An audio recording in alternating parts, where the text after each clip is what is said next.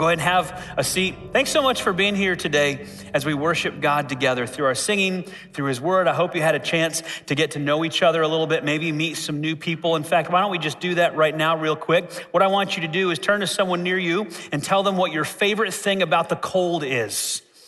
What's your favorite thing about the cold?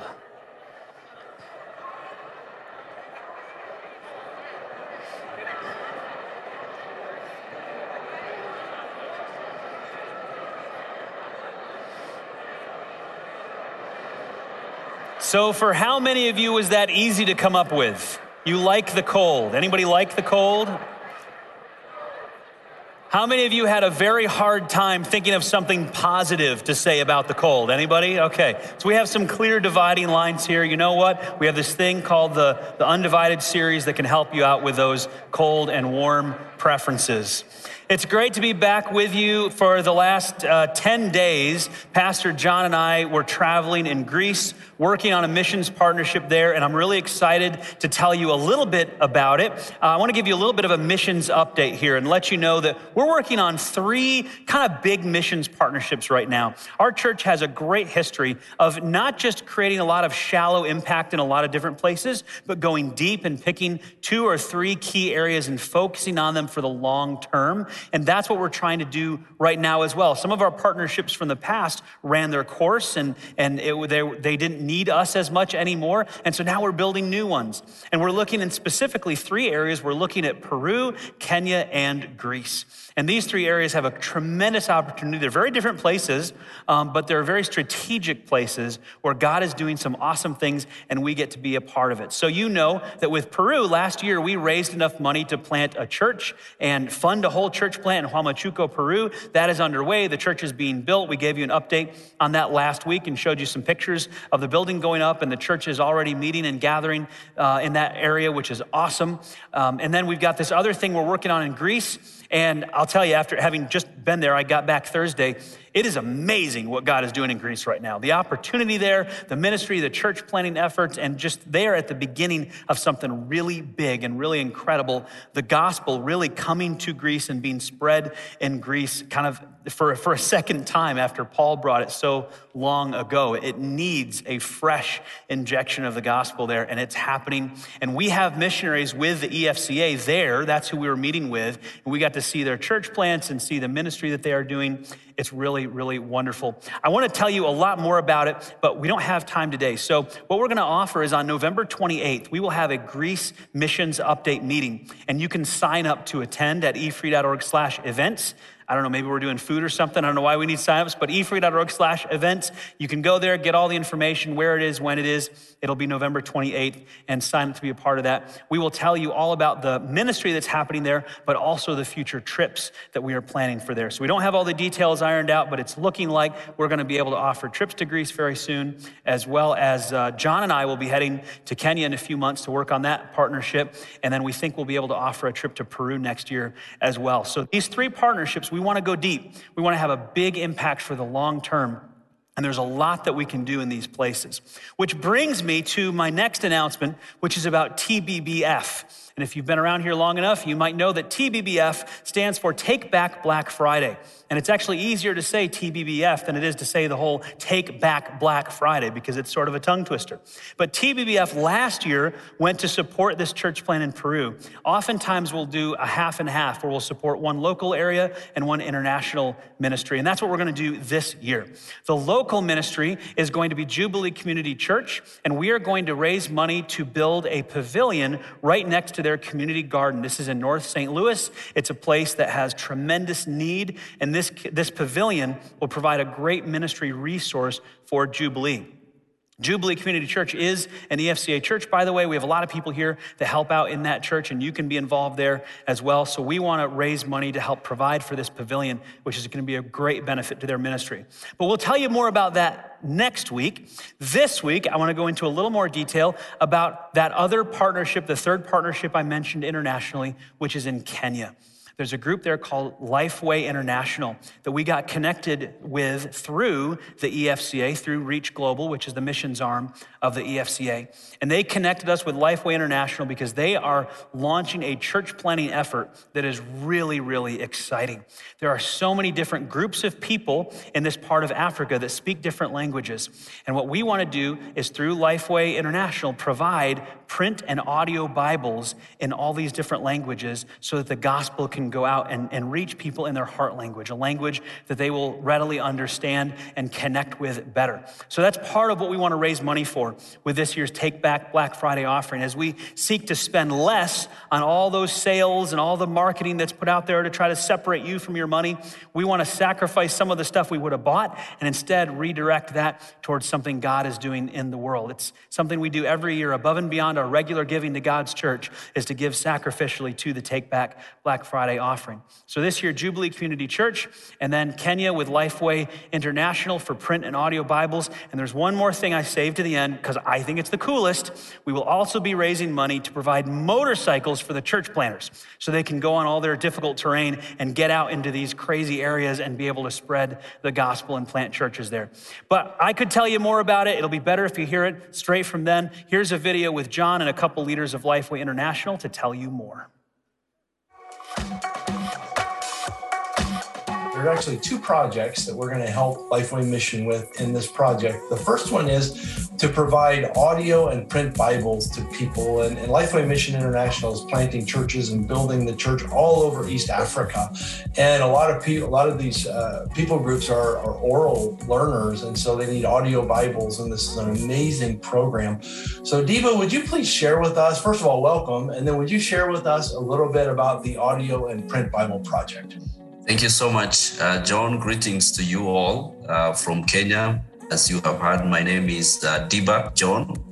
I'm the team leader here at Lifeway Mission in Nairobi, but also country director for the disciple making movement teams. Lifeway Mission reaches to over 300 people groups in East Africa.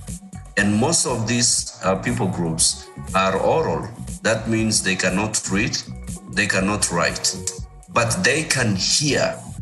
And so oral people before could only wait for the people that can read and write to teach them. Now they can hear the voice in their own local languages from the scripture, and they can listen to it, and God speaks to them, and they get to learn things for themselves, discover things for themselves, and get transformed. And this has brought a great transformation within the communities that we reach out to. The second project, we call it Church on Wheels. This is because it takes the leaders, the church planters from one place to another. The areas these leaders cover is just so vast, it's large. There is a huge distance that they have to travel sometimes to get to an existing area, teams to encourage them, or even a new place they have prayed for, and they have to reach out to the community in the new place. I want to give an example of a leader in North Kenya called Ado. Ado is the one who coached and trained Samburu team.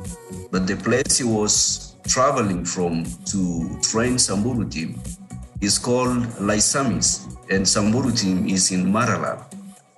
The distance between Laisamis and Samburu is about 350 kilometers. That's about 4 hours on motorcycles. It's impossible for someone to walk to that place.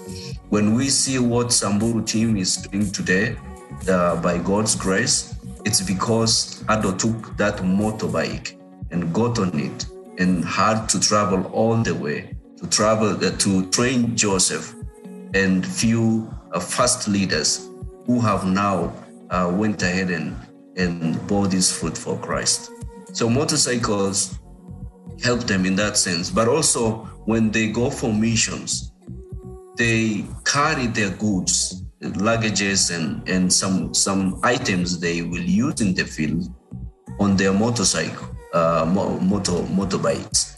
So this is how they will use it. Again, not all the time they will find enough of these resources, but they have proved to be very helpful in helping us reach out to the rich communities in the region of East Africa. Those are both amazing projects, Diba. Thank you for sharing that. And in our situation here in St. Louis, we need to be reminded of this because most of the people in our church, I'm sure, have multiple copies of the Bible on their shelves at home and easily open it and read it. And we can drive to church, we can drive to the shopping center, we can drive everywhere we need to go. So to understand how critical the Word of God is in audio and print form and transportation to take the gospel to new people. It's just so exciting for us. And thank you for letting us partner with you in this project. And we as we do these projects, we always want to find an organization that we don't just like give money and then disappear, but we want to have an ongoing relationship and partnership with. And we're excited not just about these projects and seeing what God can do, but what the future can be as First Free partners with Lifeway as we move forward. John, thank you so much as well. Thank you. Well, thank you, Diba and Ken, for talking with me today. And we are really excited about this partnership.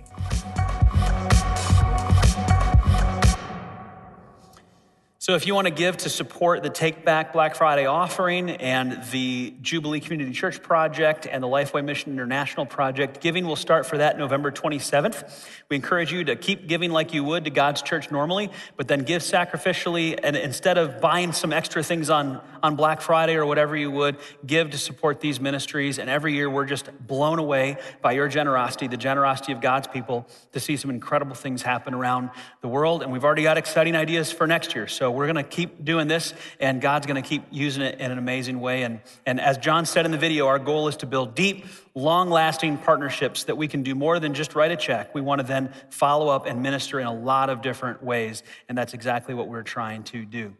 Well, let's turn now to our time in the Word this morning. And so you can open your Bibles to Acts chapter 5. Acts chapter 5, and we're going to be starting in verse 17. But before I get there, let me tell you a little story about a farmer who had a son, and he wanted his son to have a good work ethic and also know how to manage money well. And so he would have his son work on his farm. At the end of every week, he would pay him. One day, he decided to test his son a little bit and see how well his son could think through managing his finances for the future. And he said, son, this week, I'm going to give you a choice. I could give you the $100 like I usually do, or I could give you a penny. But then for the next 30 days, I will double what I gave you the day before. And the son thought about it for a little bit. Well, a penny doesn't sound like much. And even though that would double a little bit over time, that doesn't sound like that much. And so he said, I will take the $100. Then the dad explained to the son what would have happened had he taken the penny. Because on the first day, yes, he would just get a penny. But on a second day, he would get 2 pennies. And on the next day, he'd get 4 pennies. And the next day, he'd get 8 pennies, all the way up to 16 pennies. And so far, this is not sounding like an awful lot of money. You might as well take the $100. On day 11, it's 1,024 pennies. So just over $10 total, and a running total of $20 at this point.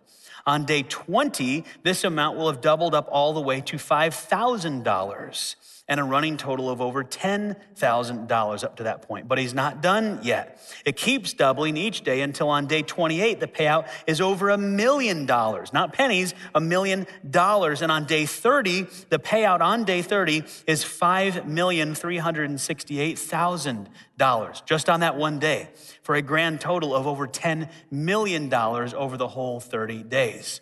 So you see, even though at first taking the penny seemed like a very undesirable outcome, the father explains to his son, in the long term, if you really thought it through, if you were patient and allowed it to grow that way, you would have been so much better off. And the son replied, can I change my answer? And the dad said, no. Sometimes you have to wait long enough to see an undesirable outcome turn into a real blessing, to see something difficult become something good in the long run. Sometimes the thing that you would never choose to go through, the thing you wouldn't want to experience, becomes the biggest benefit to you or to what God is doing in the world, and you just couldn't see it at the time. Worrying and fighting about things that we can't control in our life, things that happen to us, things that maybe other people do to us. It happens at work or at school or in relationships or wherever it is. Illnesses and diseases hit us, and there are things that we go through that we don't have control over, but we can spend so much time worrying and fighting them and trying to ease the pain and the comfort as much as possible and avoiding discomfort as much as possible, not realizing that in some cases, we're actually fighting against what God is wanting to do through that difficulty. We're trying to ease the pain and distract ourselves from the discomfort of it all instead of embracing what God is going to do through that difficult situation if we keep our eyes fixed on Him. That's going to be the point of our message today in Acts chapter 5. If you've got your Bible, go ahead and turn to 5 verse 17. Let me give you just a little bit of context before we get into it. The church is growing like crazy right now. In the early church, and the apostles are doing miracles and healings, and people are coming to know Jesus, and they're joining this church, and it's growing so much that it's becoming a threat, or could become a threat to the religious leaders in Judaism. And so we read in verse 17, the high priest and his officials, who were Sadducees, were filled with jealousy. They arrested the apostles and put them in the public jail. But an angel of the Lord came at night, opened the gates of the jail, and brought them out. Then he told them, go to the temple and give the people this message of life. So at daybreak, the apostles entered the temple as they were told and immediately began teaching. When the high priest and his officials arrived, they convened the high council, the full assembly of the elders of Israel. Then they sent for the apostles to be brought from the jail for trial. They had no idea they were gone. But when the temple guards went to the jail, the men were gone. So they returned to the council and reported, the jail was securely locked, with the guards standing outside, but when we opened the gates, no one was there. When the captain of the temple guard and the leading priests heard this, they were perplexed, wondering where it would all end. Then someone arrived with startling news. The men you put in jail are standing in the temple teaching the people. The captain went with his temple guards and arrested the apostles again, but without violence, for they were afraid that people would stone them. And they brought the apostles before the high council, where the high priest confronted them. Here's what he said. We gave you strict orders, never again to teach in this man's name, he said. Instead, you have filled all Jerusalem with your teaching about him, and you want to make us responsible for his death. Kind of word. But Peter and the apostles replied, we must obey God rather than any human authority. The God of our ancestors raised Jesus from the dead after you killed him by hanging him on a cross. Then God put him in the place of honor at his right hand as Prince and Savior. He did this so the people of Israel would repent of their sins and be forgiven. We are witnesses of these things, and so is the Holy Spirit, who is given by God to those who obey him. When they heard this, the high council was furious and decided to kill them. But one member, a Pharisee named Gamaliel, who was an expert in religious law and respected by all the people, stood up and ordered that the men be sent outside the council chamber for a while. Then he said to his colleagues, men of Israel, take care what you are planning to do with these men. Some time ago, there was a fellow Theudas who pretended to be someone great.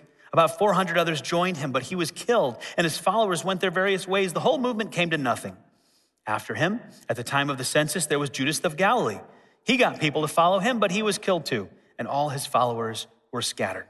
So my advice is leave these men alone. Let them go. If they are planning and doing these things merely on their own, it will soon be overthrown. But if it is from God, you will not be able to overthrow them. You may even find yourselves fighting against God. The others accepted his advice. They called in the apostles and had them flogged. Then they ordered them never again to speak in the name of Jesus, and they let them go. The apostles left the high council rejoicing that God had counted them worthy to suffer disgrace for the name of Jesus. And every day in the temple and from house to house, they continued to teach and preach this message: Jesus is the Messiah. Let's pray and ask God for wisdom as we study his word. Father, I pray that you would open up our hearts and our minds to what you want to teach us today, Lord. Maybe there's a situation in somebody's life that really, really needs to hear this message today, God. And so I just pray that you'd help us to put all the distractions of the week behind us, all the planning and future thoughts for next week away, that we would be able to just focus for a little bit here entirely on you and on your word and what you want to communicate to us, God. Help us to learn it, help us to apply it. And in Jesus' name we pray, amen. Well, there are three things that I want you to see in this passage. And I'm calling those three things the miracle, the message, and the monition. The miracle, the message, and the monition. And yes, I did choose that last word just because it starts with M. We'll get into that later. But the miracle, the message, and the monition. First, let's talk about the miracle. The miracle is not really the main part of this passage, but it is arguably the coolest part because it's a prison break, and any kind of like breaking out of jail escape is just perfect for a movie. This whole thing right here, the fact that it isn't in a movie, maybe it is somewhere, I don't know, but what an awesome thing. We don't get a lot of detail about it. We only get a few verses, but it's really, really cool. So let's explore this for a little bit, the miracle that happens here, because at first you think, boy, if I were in this situation, thrown into jail, this would be really, really challenging. I would think, man, it's lights out. They finally caught me. I don't know if I'm getting out of here alive. I've only been in jail a few times, and that was only for ministry purposes, just to be clear. And I can remember looking at the gates and the doors and thinking, if I wanted to get out of here, there is no way. It is not happening. And I'm sure that's what the apostles felt as well. I don't know exactly what they were thinking, but if I were them, I would think, boy, this is a really difficult situation we've got in here. It's uncomfortable. The shackles are annoying. It's cold. The food's not great. It's just not a great situation to be in. And then all of a sudden, this angel shows up, and well, let's see what happens. In verse 19, we read that an angel of the Lord came at night, opened the gates of the jail, which were locked, and brought them out. Then later on in verse 23, we get the report from the temple guard who says the jail was securely locked. The guards were standing outside. When we opened the gates, no one was there. So the temple guard and the priests, they were perplexed. They wondered, what on earth is going to come of this? What happened about this? And while they were still thinking that, someone arrives, runs in and says, you're not going to believe this, but the men you put in jail, they're in the temple right now teaching about Jesus. How amazing is that? Can you imagine the look on the guard's face? And what I love about this the most is just the attention to detail of the angel. Okay, just spare a moment to think about the attention to detail of this angel.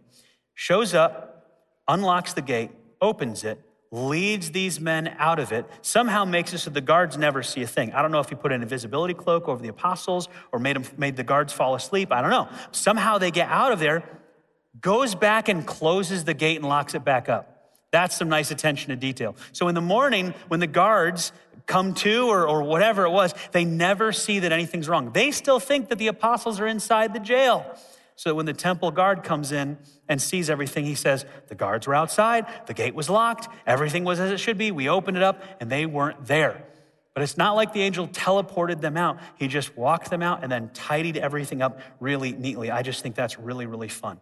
When I was a kid, I used to love watching magicians and magic shows. And the kind of deal where you'd have a magician, he'd be on stage here, they'd put him in some kind of a big box or something like that. And the whole point of this trick is to make you think the magician died. It's actually kind of, disturbing if you think about it, especially if you're a kid watching this. And so the box has holes all over it that they're shoving knives through, and then they light the thing on fire and then they dunk it in a tank of water. They do everything possible to make you think this magician surely has just died on national television. And then, as the box disintegrates, the spotlight shows on the back of the room, and there's the magician standing in the back, and everybody is amazed. Only this was no trick. This was kind of like that, but it's no trick, it's no illusion. This was an angel who showed up and actually did this, and it really teaches us something about how we can rely on God even in what seems like the worst of situations. Because if you or I were stuck in that jail, I think we'd be very tempted to be discouraged and doubting and questioning and saying, well, is this it? Is this how it's going to end? Is this what we're going to have to deal with all the time? And yet then an angel shows up and walks them out. And what do you think that did for their faith? What do you think that did for the boldness with which they teach the gospel? To know we're in here for teaching the gospel, and then an angel came and brought us out and said, keep doing it. Go preach some more. Go teach some more. Go share more about Jesus. It showed them that if God wants the gospel to move forward, nothing's going to stop it. And you might think that you're powerless, but God is not powerless. And even the worst situation can be turned around by God into something that is good. And so they go into the temple and they're preaching with boldness like they probably never had before because of what they just went through, because they just saw the power of God. They just had an angel show up and personally deliver them from the persecution they were experiencing. And that made them think, I am sure, wow, God is really in this. God is really behind this. We're going to get out there and preach Jesus even more now because of what we just experienced.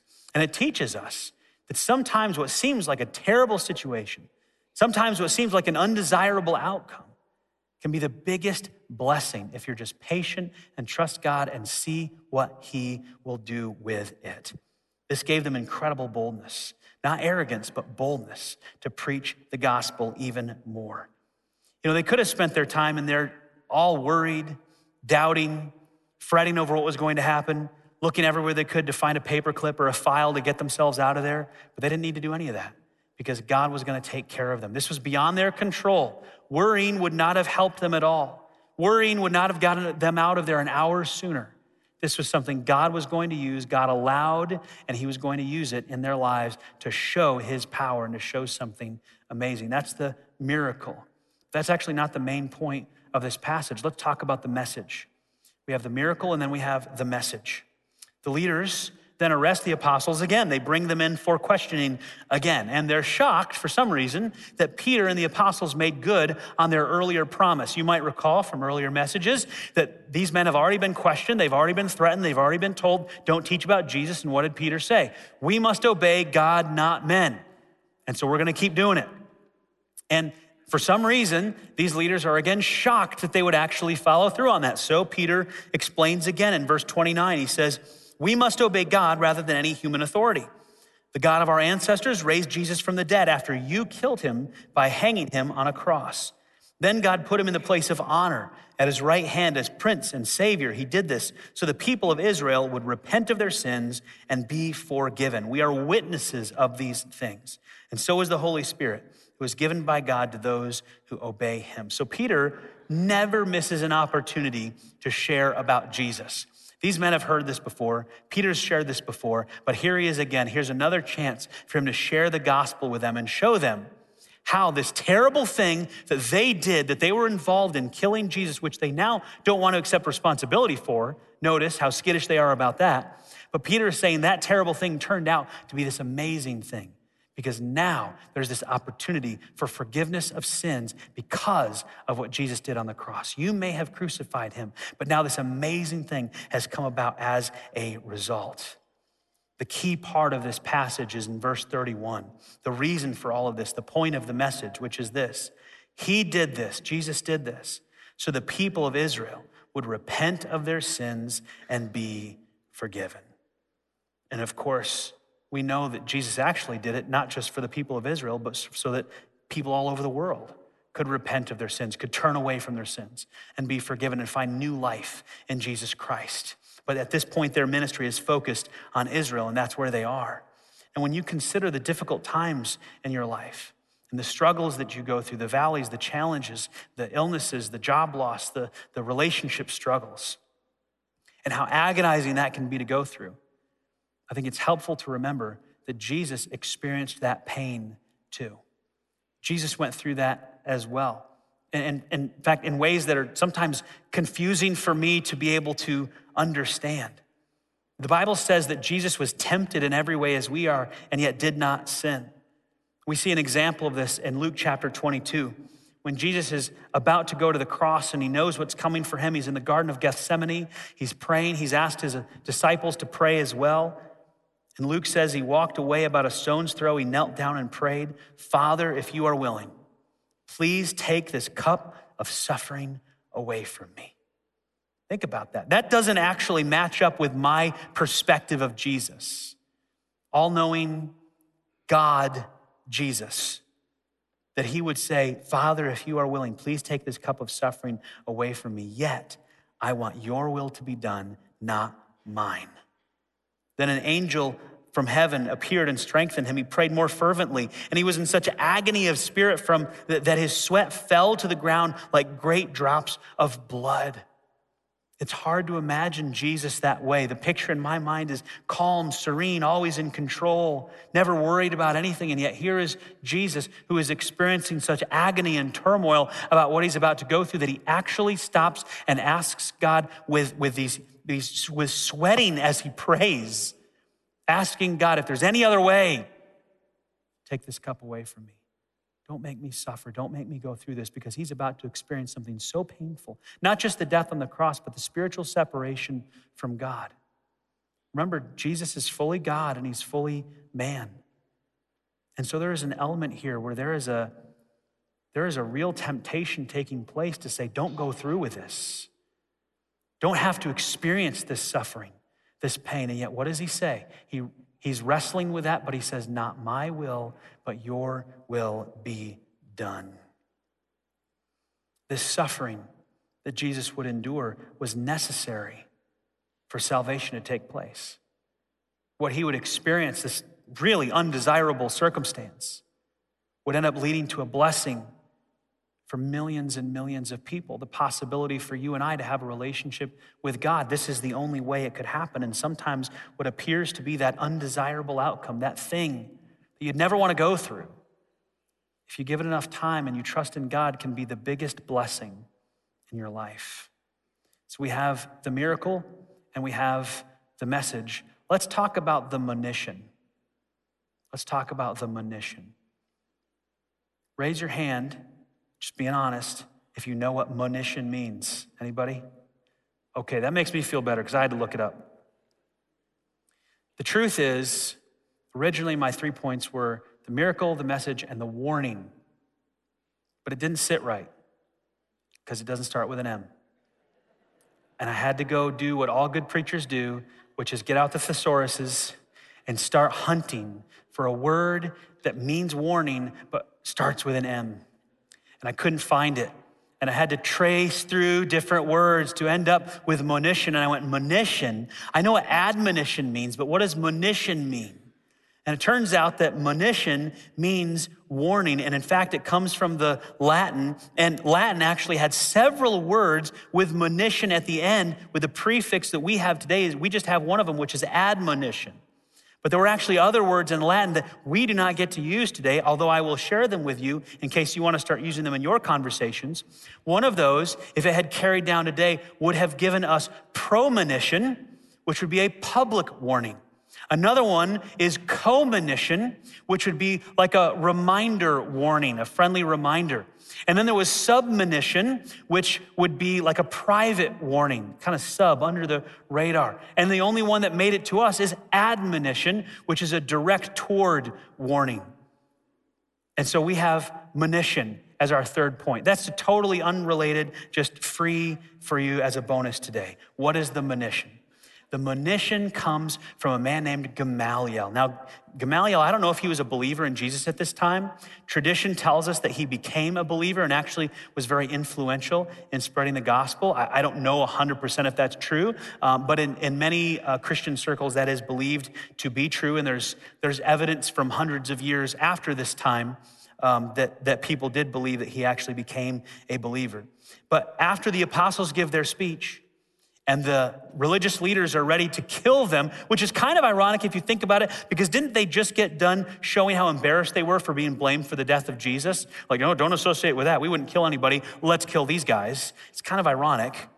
But Gamaliel's the one who stands up and says, hold on, let's think about this. And he gives them some really good advice, some advice that actually mirrors what we've been talking about with the other 2 points, the miracle and the message. Here's what he says. Verse 38, my advice is, leave these men alone. Let them go. If they are planning and doing these things merely on their own, it will soon be overthrown. But if it is from God, you will not be able to overthrow them. You may even find yourselves fighting against God. That's a wise warning. See, this thing that you think is so undesirable, this thing that you think is going to mess everything up, what if that's actually God at work? And what if you working so hard to stop that and fight that may actually be interrupting what God is trying to do? In effect, here's what Gamaliel is saying. He says, we don't really know where this thing is headed. That's kind of what he admits. He mentions these other two movements that happened that fizzled out. And he says, this thing may be of God. We don't know where it's going to go. We don't have a clear reason then to stop it other than our own fear of the unknown, our fear of change. So if this isn't from God, he will eventually straighten it out. And if this is of God, then we need to be careful not to get in the way of his plan. And we'll trust him instead of work out our own desires. His words, whether he was actually a follower of Jesus at this point or not, demonstrate a faith in God that was really wise. And it's a faith that, I'll be honest with you, is sometimes lacking in my life. To look at a situation that's generally beyond my control, something that happens to me or around me that I don't like, and say, if this is of God, then who am I to get in the way? And if this isn't of God, then I'm going to trust God to work it out. That's the kind of faith we need to have in our daily walk. So all of us have these kinds of situations in our lives. Situations that test our faith. It could be illnesses. It could be relationships that are broken. It could be a situation at work. It could be a boss that's doing something we don't like. It could be losing our job. It could be something at school. There are all sorts of things that happen to us that are beyond our control. And I'm not talking about consequences of sin here. I'm talking about other things that come into our life that just seem so discouraging and so devastating. And oftentimes what we try to do then is we try to soothe our discomfort and make it as easy as possible or get out of it in some way. And in some cases that may be right to do, but sometimes we do that with unhealthy things and we sort of self-medicate because of what we're going through instead of leaning in and embracing it and saying, okay, God, you allowed this in my life. What do you want to teach me from it? Or what are you trying to do through this? Maybe this is uncomfortable. Maybe this hurts. Maybe I don't like it. Maybe it has nothing to do with anything I've done. Maybe it's something someone else has done or just a situation or the stock market or something else that's going on in the world and it's uncomfortable and I don't like it, but you have allowed it. And so I can spend all of my time and energy worrying and fighting, or I can instead direct that toward trusting in God and saying, okay, God, if you're in this, what are you trying to do through it? How can I get on board with your plan? You know, it so often happens that we go through a difficult time in life and years later we look back and say, I would never want to go through that again, but I wouldn't go back and change it now because of what God taught me or because of what God did or how it opened a door for something that I never could have imagined. Haven't you experienced that in your life? A time where you looked forward with agony at what you were about to experience. You dreaded what you were about to go through. You knew it was going to be terrible. It felt like it was life-ending. And then haven't you experienced those times later where you look back and say, actually, you know what? That actually kind of worked out okay. God worked through that. He used that. My faith is stronger because of that. And I can see God's hand at work in the middle of that. That's the kind of trust and faith that we need to see. Because sometimes that undesirable outcome, if you give it enough time and faith in God, can turn out to be the biggest blessing in our lives. Sometimes the things that you wouldn't choose to go through end up being the things that God uses the most to draw you close to him and grow you spiritually. And sometimes when we worry and fight things that are uncomfortable, we end up fighting what God is actually trying to do in our lives or in the world. The Jewish leaders, if they were really trusting God like Gamaliel did in this moment, would not have brought the apostles back in and beaten them and threatened them to not speak of Jesus again. They would have said, you know what? We're going to pray right now. We're going to pray for God's wisdom. And we don't like this. We're scared about this. We're concerned about this. And they had good reason to be scared because their livelihoods were tied up in this religious system. They had influence. They had power. These people were the stakeholders of the old system. They wanted to hold on to these traditions. It was important to them. It was comfortable. It was their preference. And it's what gave them power and influence. It's what made them important. It's what made them matter. And now they're looking in the face of men who have a movement that looks like it could take all of that away. And Gamaliel's word to them is, maybe that's what God's doing. Don't get in his way.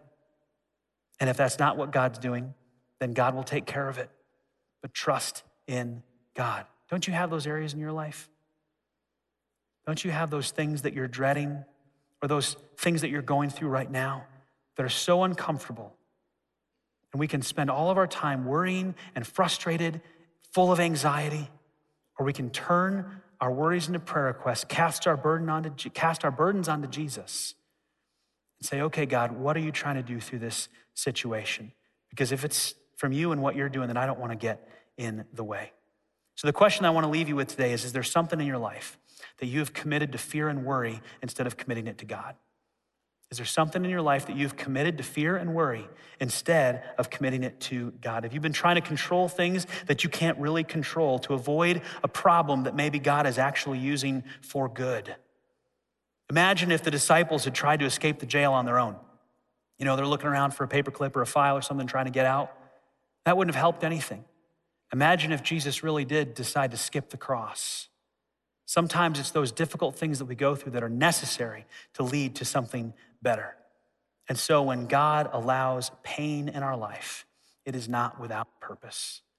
When God allows pain in our life, it is not without purpose. Now, to be clear, sometimes the pain we face in life is a result of our own sin and the consequences of our own sin. In those cases, we need to recognize that and repent of that sin and turn away from it and accept those consequences as a part of what happens when we sin against God. But that's not really what I'm talking about here. I'm talking about things that generally happen to us, that initiate in something beyond our control and make us feel like the world is crumbling around us. And those are the times when we need to put our faith in God and trust in him, because sometimes those difficult situations become the biggest blessings if we'll just trust in God and let him work it out and not try to fight it. So I want to ask you just to think in your mind, is there a circumstance that you're going through now? Is there something that you are dreading now? Maybe there's not. This may not be for everybody. Is there something in your life that you are just wishing would be gone today? A problem, a challenge, a relational issue, a job issue, a school issue, something else that you've spent a lot of time worrying about, a lot of time fearful about, but have you committed it to God and trusted in him to where you can have a peace no matter what he does? I want to encourage you to follow the steps that I outlined earlier from what Gamaliel said. And that would essentially be this: we don't really know where this thing is headed. Insert your issue here. I don't really know where this thing is headed. I don't know how this is going to work out. This illness, this disease, this job situation, this relational issue, I don't know where it's going. But I don't have a clear reason to stop it. I'm not talking about a sin issue, but I do have a fear of the unknown, a fear of change, a fear of what this could mean for the future, of how this could hurt, of how this could be uncomfortable. If this isn't of God, I trust him to eventually straighten it out. If this isn't of God, I trust in God and his sovereignty, and I'm not going to allow worry to take over my life. And if this is of God, if he's allowed this circumstance to happen for a specific reason, then I don't want to get in his way. In fact, I want to get on board with his plan and see, what are you going to do, God, through this circumstance, through this difficult time, that you want to teach me, or you want to do something in the world, or you want to reach people through this, whatever it is, God, I'm there for it. I'm there for however you want to use this difficult circumstance in my life. I'm going to ask you all, if you would, to just bow your heads for a moment. Give that some thought. Give that some thought. Is there an area in your life that this resonates with, that you need to turn over to God right now? And say, Lord, here it is. This is the thing I've been so concerned about. But God, I give it over to you. I want to trust in you. Help me, Lord, to trust in you. Like that man said to Jesus, I believe, but help my unbelief. I believe, God, that you are going to do something great through this. I can't understand it now. I don't know what it is. Help my unbelief. Help me to have faith in you, not just faith for salvation, but also faith for everyday living. Faith that you care about me, that you love me, faith that gives me a peace and a calm, even though I may have just gotten the worst news I've ever had in my life. I want to be part of your plan. I want you to grow me through this, grow me closer to you. I want you to use me as a testimony to other people, so that just like the apostles left their arrest and their trial, leaving and rejoicing because they were counted worthy to experience suffering for Jesus and disgrace, I want to have that same attitude, God. That no matter what struggle I face in life, the fact that this can be used to share my faith with other people can be a blessing. I will rejoice and I will let others know the faith that I have in you. Father, we need that kind of life. We need that kind of daily living, not just here on Sunday, but every day of the week. God, I pray that you would help the people of this church right here, First Free Church, everybody that's here and watched online or will watch this later. God, help us to have that kind of faith that as we go through difficulties, which we know we will, Jesus said, in this world, you will face all these troubles. And we face them. It's a fallen world. It's a broken world. There are a lot of things that happen to us that are beyond our control. Lord, I pray that we wouldn't be a people consumed by worry and fear, but a people that would have the peace that comes from knowing you've got this. In our darkest hour, you can take it and use it for something amazing that we could never have anticipated. And we ask for that, God, for some of the situations in our church today, for the people that are struggling in their marriage, Lord. I pray that you would turn that around and use that as a story of your grace and forgiveness and mercy and what happens when two people decide to put aside the petty differences and instead allow you to work in their life in a strong way for the people that are struggling with diseases and illnesses, in some cases, some very serious ones, Lord. That they would commit that to you and say, whatever happens, God, may you be glorified. May you use this to reach more people. Help me to be a witness in the middle of this difficult time, in the middle of these painful experiences and all that I have to go through, Lord, for the people that are struggling in their jobs. And maybe it's someone doing things that are inappropriate, or someone that's doing something that is hurting someone's career, or maybe it's a loss of a job, whatever it is, God, I pray that you would help them to have integrity in the midst of that. And to look not only toward the pity party of woe is me and why is this happening to me, but instead to look to you as the one that matters more than anything else. Give them confidence, give them strength, help them to be a testimony for you in the middle of the most difficult experiences, Lord. And we will praise you for all of it. We remember, God, what you did for us. We remember how you died for us on the cross, and let everything else fall into perspective of that we have freedom from sin, that we have salvation from the penalty of our sin. And we remember this relationship that we have with you, God. Thank you. And in Jesus' name we pray. Amen.